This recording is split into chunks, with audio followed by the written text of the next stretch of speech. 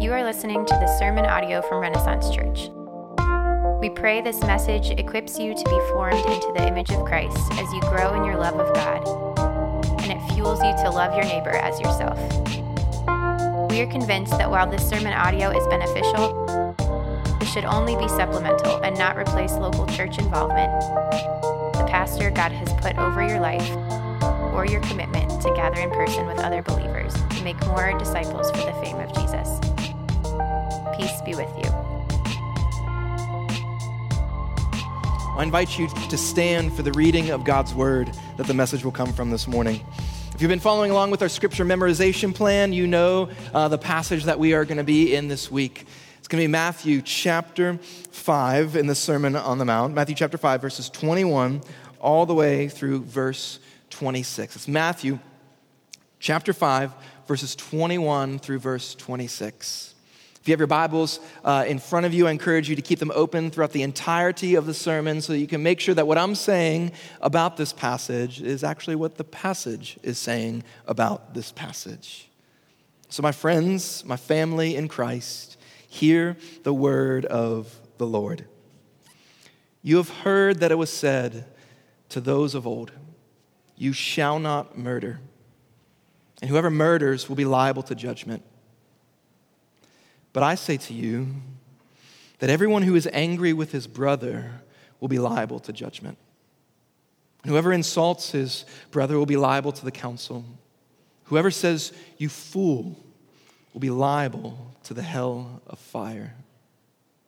So if you are offering your gift at the altar and you there remember that your brother has something against you, leave your gift there before the altar and go.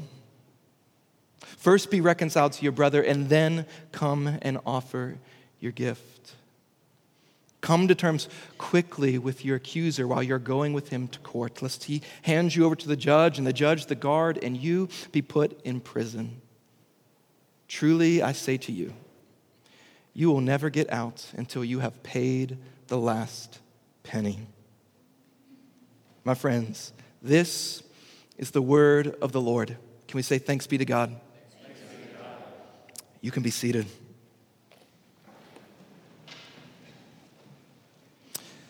Well, last week, Jesus told us that he did not come to get rid of the law or to abolish the law. No, Jesus said that he has come to fulfill it. He's come to fulfill it first in his life. That all of his outward responses, all of his outward actions are a mirror image of his inward heart posture. This is what it looks like to live a blessed life. Wholehearted kingdom living is a life that flourishes both outwardly and inwardly. But who gets into the kingdom of heaven?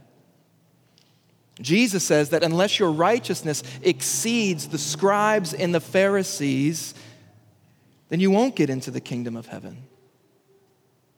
Who are the scribes and Pharisees? It's what my kids' Bible, the Jesus Storybook Bible, calls the extra super holy people. It's the people who are externally righteous, that look great on the outside. But do you see what Jesus is saying? That not even they will get into the kingdom of heaven. The people who think that they are in the inside are actually on the outside because all they're focusing on is external works of the law. What he's saying is your outward conformity to moral, religious performance is worth nothing. Is worth nothing in the kingdom of God if your inward reality contradicts it. This is the essence of spiritual hypocrisy. That your inside looks far different than the outside. And what Jesus is not just teaching and living the fulfillment of the law, but he's teaching it right here. See, over the course of the next 6 weeks, Jesus is going to tell us what it looks like to actually live the law, to flourish with the law. He's going to do 3 things over the next 6 weeks. He's going to first tell us what the old law says. And he's going to teach us a deepening understanding of it. And then he's going to give us some practical examples. He's going to do this with adultery. He's going to do this with love and hatred. He's going to also do this with your words, oaths. And today he's doing this with the act of murder. He's telling us what is at the root of murder. He says quite simply, it's your anger. It's your anger. And so what do you do when you become angry? How do you respond when that fiery anger burns up inside of you? How are you to think about your anger? Well, Jesus, in this teaching that you just heard read, he's first going to tell us what not to do. Second, he's going to tell us what to do instead. And third, he's going to tell us why this matters. In short, if I can sum up this whole section, he's going to tell us, don't be murderers, be reconcilers. Don't be murderers, be reconcilers. And so if you're with me, if you're following along, let's dive into that first point, what not to do. Look with me at Matthew 5:21, that first verse. He says, "You have heard that it was said to those of old, 'You shall not murder,' and whoever murders will be liable to judgment." Now, if you've grown up in the church, or if you've spent any time on the PA Turnpike, you've seen a list of 10 rules driving down the road, right? And you might recognize what Jesus just said as the 6th rule on that list. It's the 10 Commandments. What's the 6th commandment? You shall not murder. You shall not murder. And most people's, they're like the Pharisees. They're like, yep, nailed it. Consider me good and righteous. I've never killed anybody, never murdered anybody. Welcome to the kingdom of heaven. But then Jesus drops the hammer. He says, "But I say to you," verse 22, "that everyone who is angry with his brother will be liable to judgment. Whoever insults his brother will be liable to the council. And whoever says, 'You fool,' will be liable to the hell of fire." These three images that Jesus gives us, it shows us that he cares about something deeper than physical murder. It shows us that he sees and he cares about your hearts. He cares about your anger and the words that flow out from it because they have grave consequences. He's saying the consequence for the anger that's within your heart and the words that come out is the same of murder. He's describing the high court of God, the judgment seat of God. You will be judged. You'll be handed over to the council of God, and you will experience the hell of fire. This is why the extra super holy people cannot enter the kingdom of heaven. Because now no one is able to say, well, yeah, I know I'm not perfect, but at least I'm not a murderer. Even the Pharisees don't murder. And Jesus is saying you need a righteousness that surpasses, that exceeds their righteousness. What Jesus is teaching is the fulfillment of the command. He isn't dismissing the 6th commandment. He's deepening the 6th commandment. Anger of man is on par with murdering men.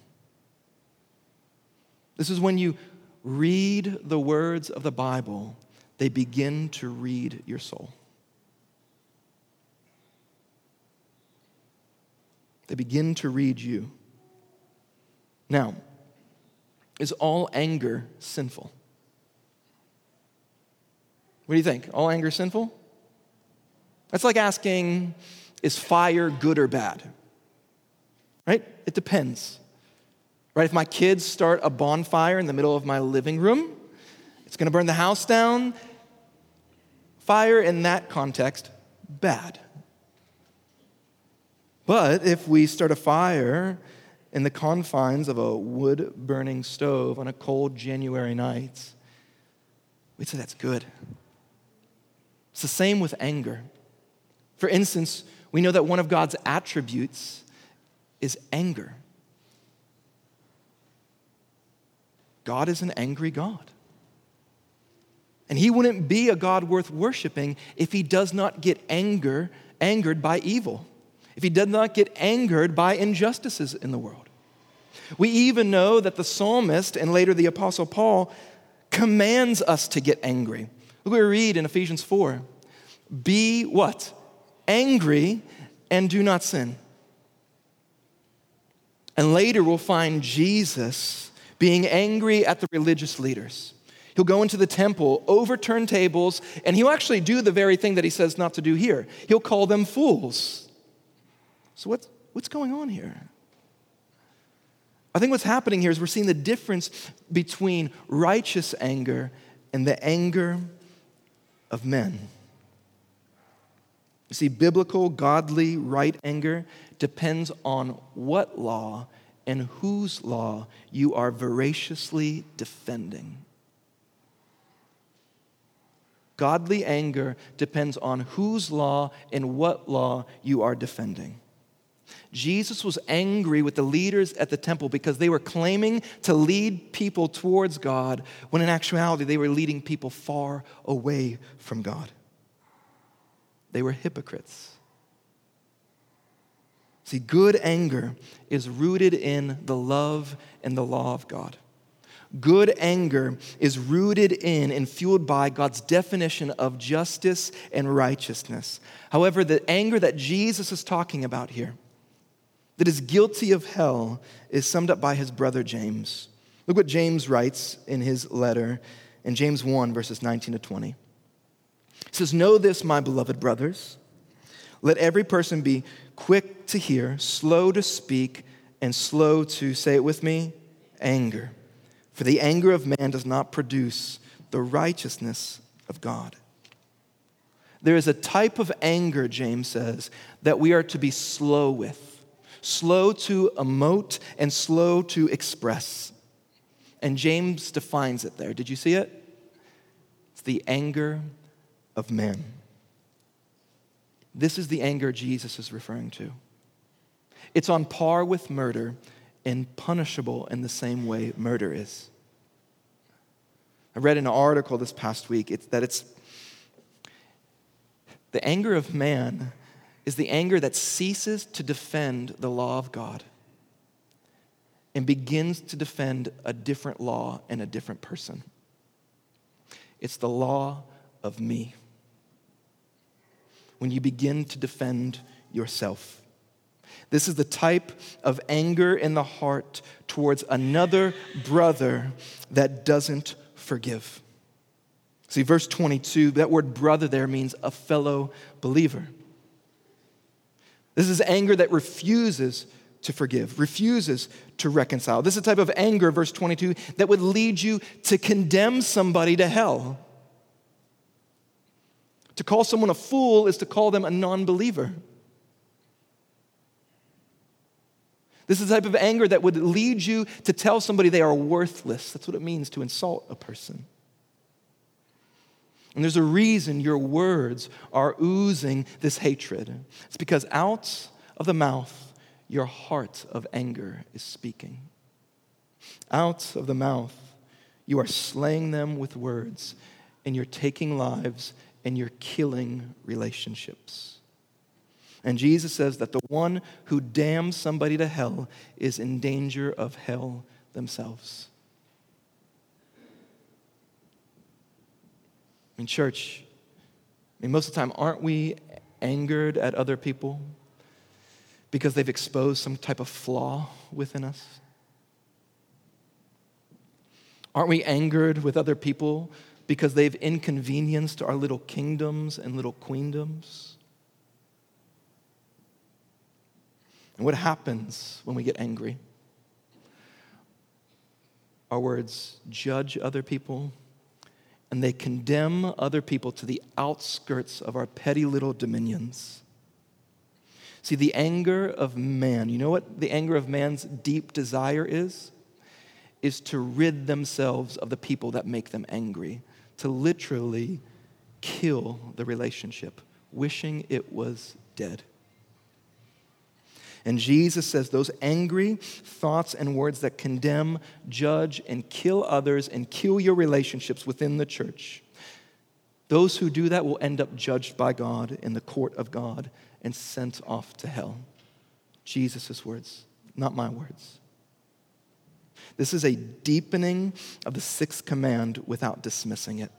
This is not the antithesis of the law. This is a proper exegesis, a proper explanation of the law. He's telling you what not to do, Christian. Don't murder. Don't be angry. But he doesn't just leave us there. He goes to the second point, what to do instead. Now, I've wondered, have you ever tried to stop doing something? Or just stop thinking about something? Like if I say, stop thinking about the pink elephant. Stop thinking about the pink elephant. Stop thinking. But it's hard to stop doing something unless you replace it with something else. It's difficult for me to stop a bad habit unless I replace it with a good habit. Try telling an addict to stop smoking without giving them a replacement. You know what they're going to do? They're going to find a replacement to be addicted to. Tell an angry person to stop being angry at someone. You know what they're going to do? They're going to remain an angry person and find someone or something else to be angry at or with. But Jesus doesn't leave us hanging. He's a good teacher. He says instead of being angry and sowing division, to sow seeds of reconciliation. That's what he says. I mean, if you follow along in verse 23, he says, so if you are offering your gift at the altar and there remember that your brother has something against you, leave your gift there before the altar and go. First be reconciled to your brother and then come and offer your gift. See, how do we go about not murdering with our anger and our hate-filled words?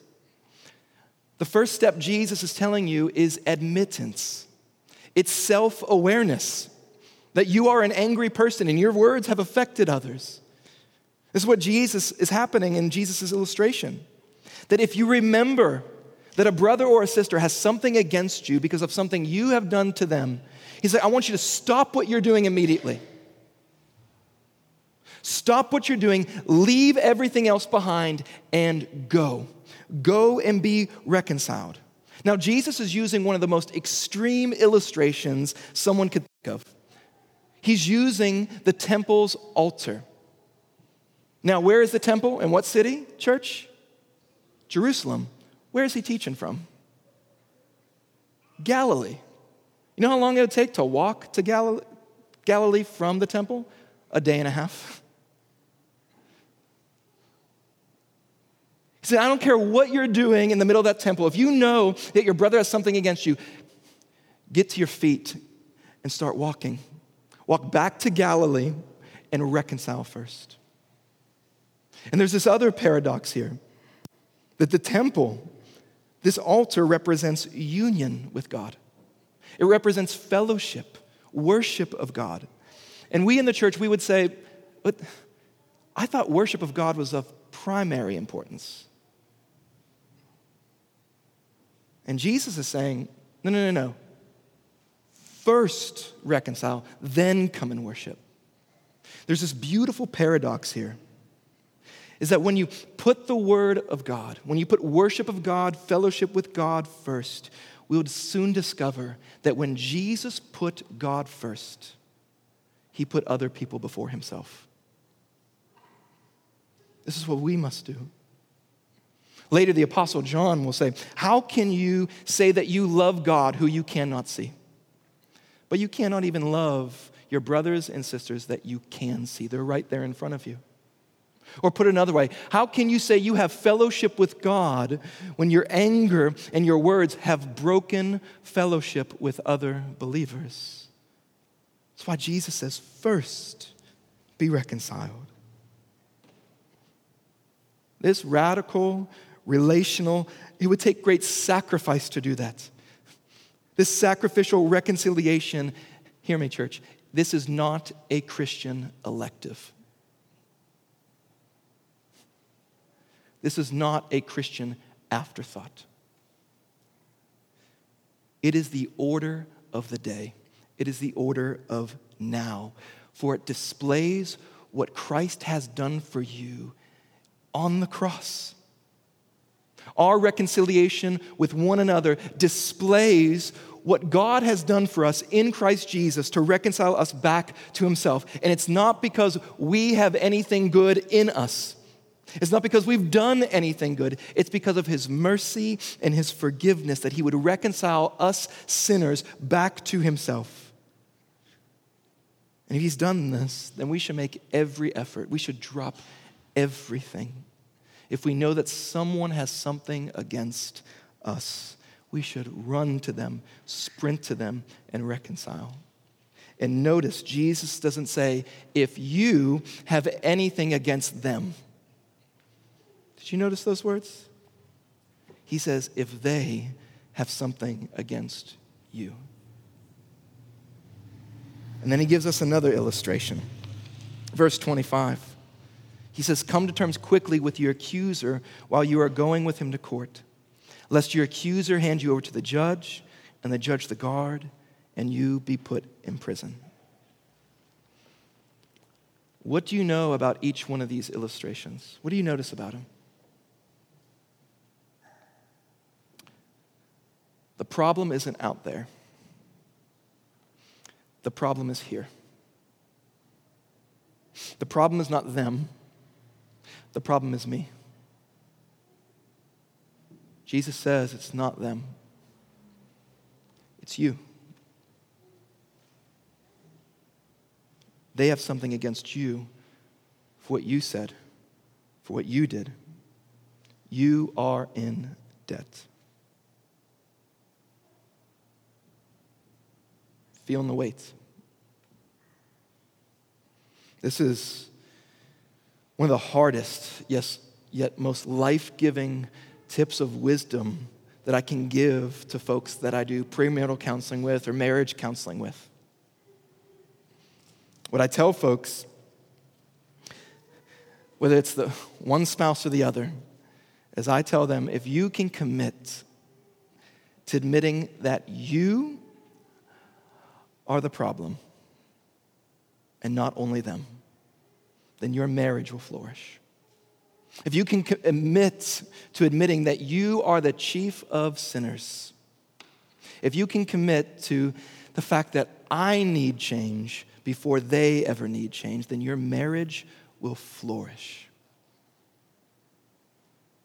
But imagine if only one person was committed to that. Just be an okay marriage. Imagine if no one was committed to that in the marriage. It wouldn't last long. When both are committed to it, they recognize that I'm the one in need of change more than the other. Can you imagine what marriages would look like? Can you imagine what relationships would look like, friendships would look like within the church? This is what Jesus is talking about. Where you're able to admit that I'm the one who has caused relational strain. And so where do you need to admit that you need change before anyone else changes? Maybe it's in your parenting. Maybe it's with your roommates or previous roommates that you gave up on. Maybe it is in your marriage. Where are you saying, if only they would just change, then I wouldn't be so hateful with my words and so angry all the time? No.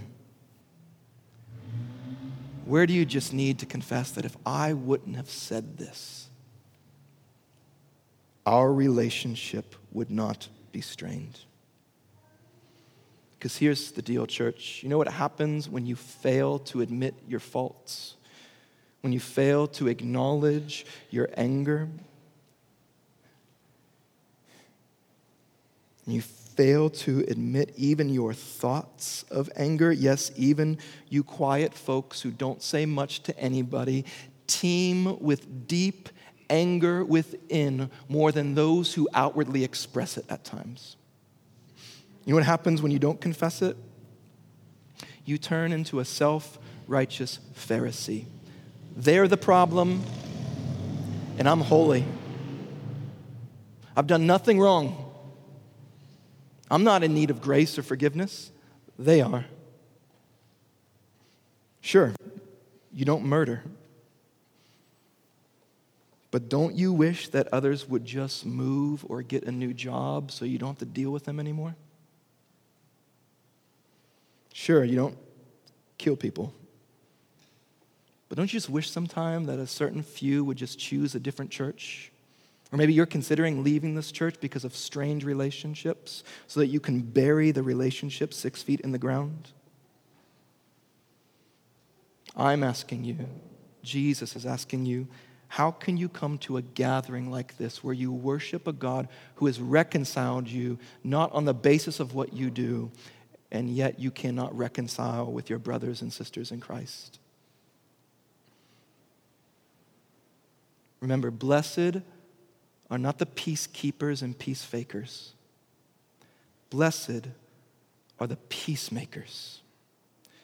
Why? Because they are sons and daughters of God. They know what the reconciling power of God can do. And listen, we don't confess our anger and our murdered-filled words in order with the expectation that we deserve forgiveness. No, Jesus never says to expect that. We do it because we know that we have been reconciled to the Father first, and now we want to see that displayed in our lives, regardless if somebody forgives us or not. Because we know where true forgiveness is found from the Father who is in heaven through the life, death, resurrection of Jesus. Jesus has told us what not to do. Don't be murderers. He's telling us what to do instead. Be reconcilers. And he also tells us why this matters. Did you notice the descriptions Jesus gave us on all these words?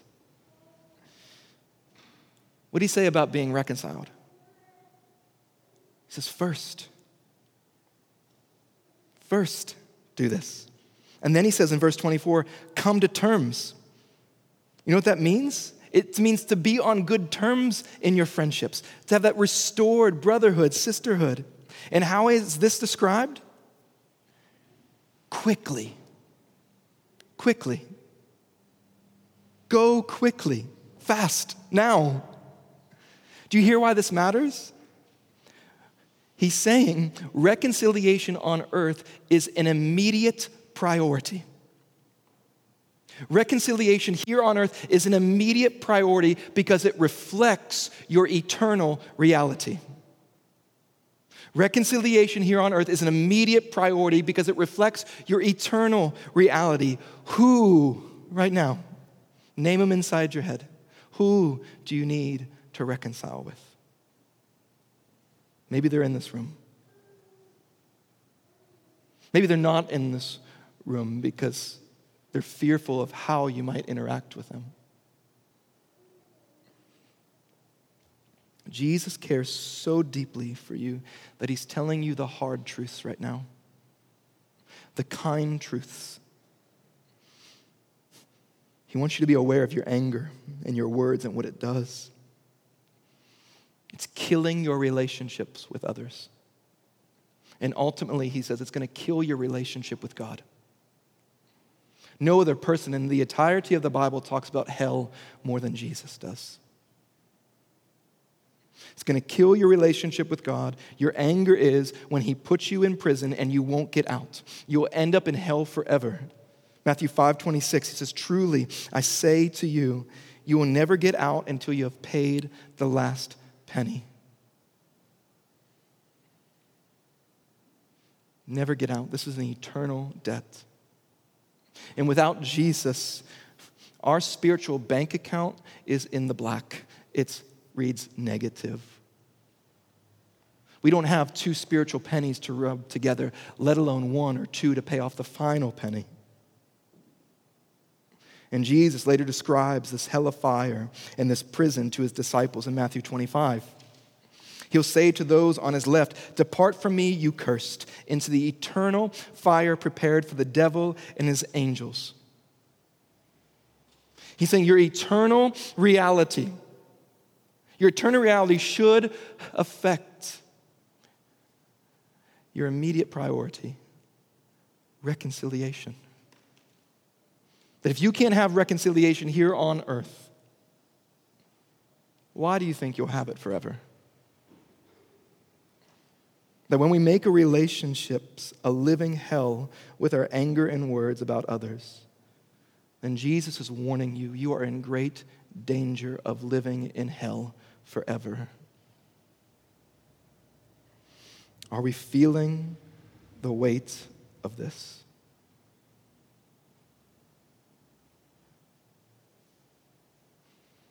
Jesus never said that others will recognize you as his disciples by the way you are angry with other believers about their political views. Jesus never said that others will recognize you are his disciples by the way you are angered at others by their views on vaccinations and masks. Jesus never said that they will recognize you by your judgmental and hateful words on social media towards one another. He said they'll recognize you by the way you love one another.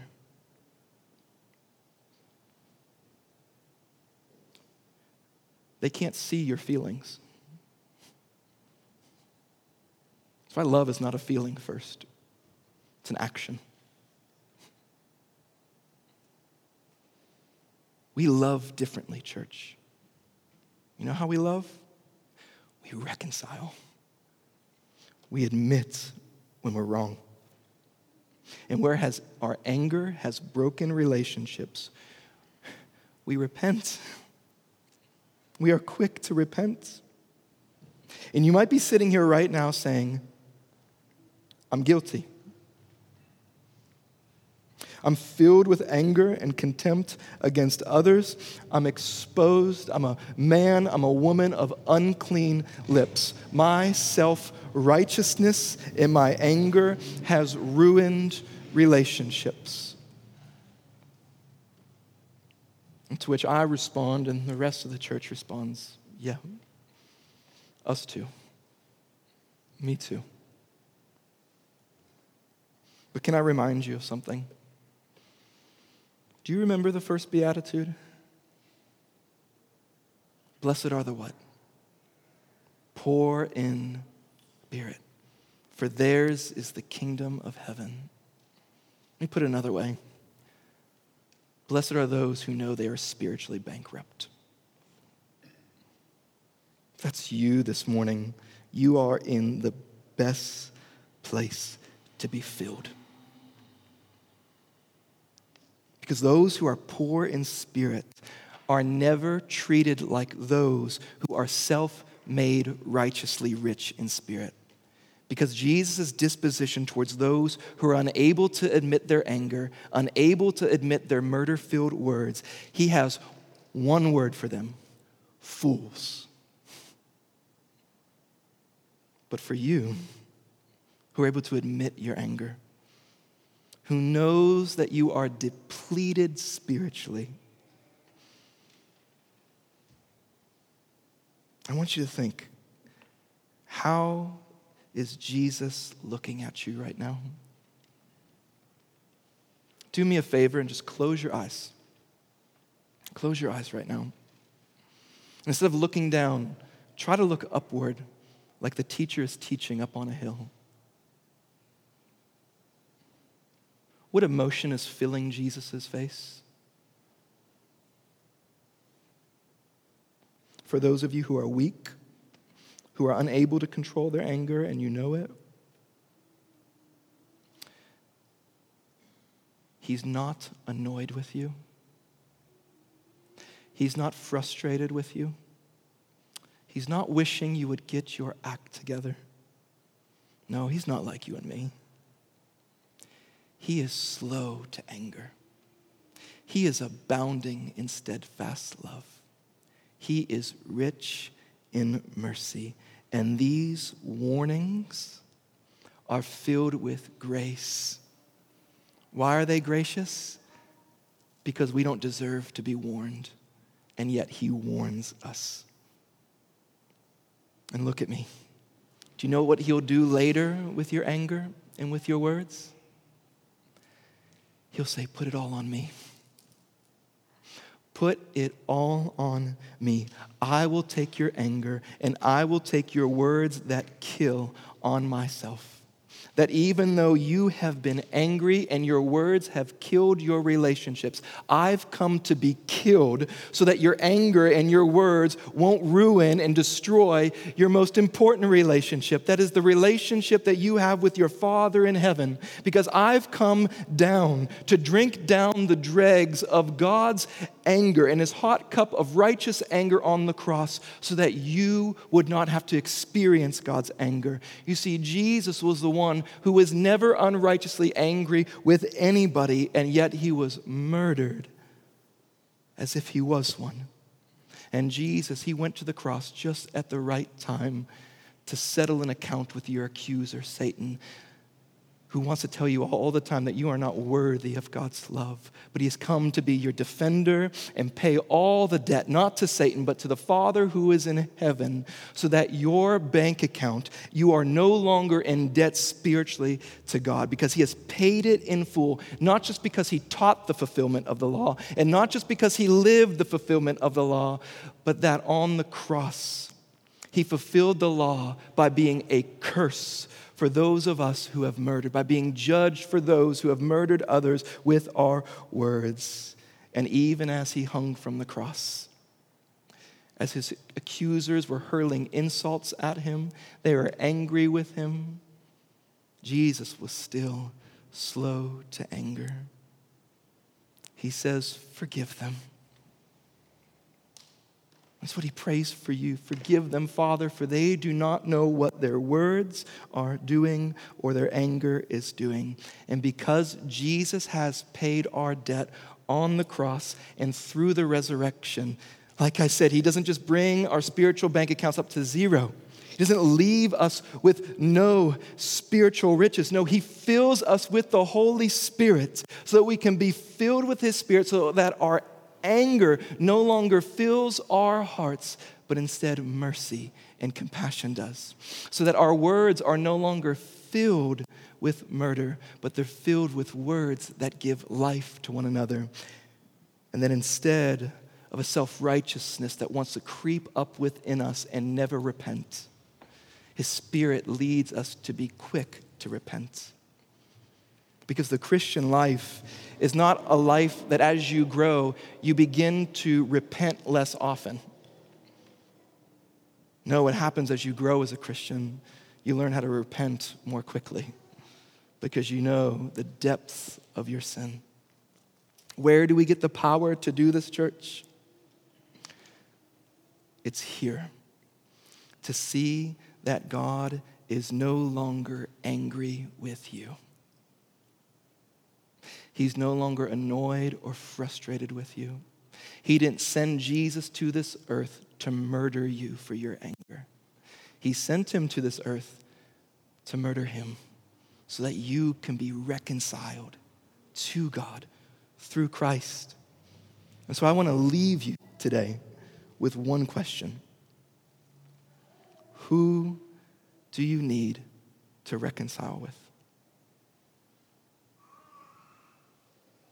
Who do you need to confess to? And church, let us be a church that if we're on the receiving end of someone confessing to us, let us be a church that is slow to get angry with them and quick to forgive. Not because they deserve it, but because we have been forgiven, even though we don't deserve it.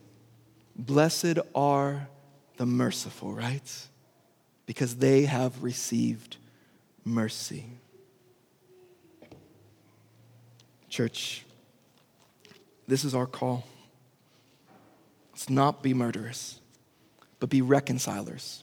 For this is what Christ has done for us when he was murdered on that cross to reconcile us back to God. Amen?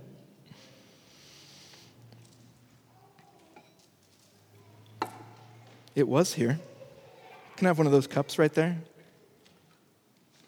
Oop, got it. It's easy to forget that we are ambassadors of reconciliation. Most often it feels like we're ambassadors of division. But in this reminder here, this humble little reminder, it reminds us what it cost Jesus to reconcile us back to God. To remind us that he has fully absorbed God's anger. There's no more anger left for you, church. Only mercy, love, and compassion. He's given us this beautiful reminder in the Lord's Supper. On the night that Jesus was betrayed, he sat with his disciples. And he took a loaf of bread, and he broke it and gave thanks. And he said, "This is my body given for you." Church, let's take and eat.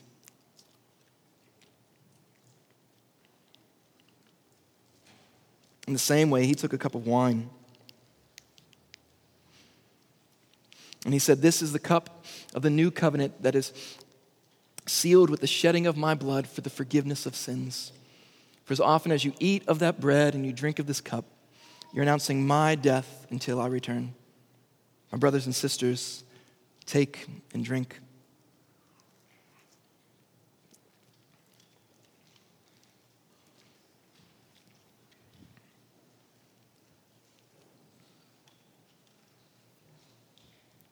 What we just took was that unifying symbol that unites us as a church. It symbolizes Christ's death. His body was broken. We get to taste and see how good God is because he drank down the cup of God's wrath. And church, because of this union, I want to encourage you to be reconciled to one another. Come to terms quickly. The first thing you do if you have someone who has something against you, you shoot them a text saying, "Can we talk?" Or you find them in the service, "Can I take you out for lunch? I have something to confess to you." And just as quickly as you believers would go and be reconciled, those of you who are in this with us today, and you might not know Jesus, you have a different settlement that needs to be made. It's with God, your Father in heaven, who wants to reconcile you to himself and invite you to come to terms quickly with him because he has paid your debt in Christ. He wants to reconcile you to himself. If you have questions about that,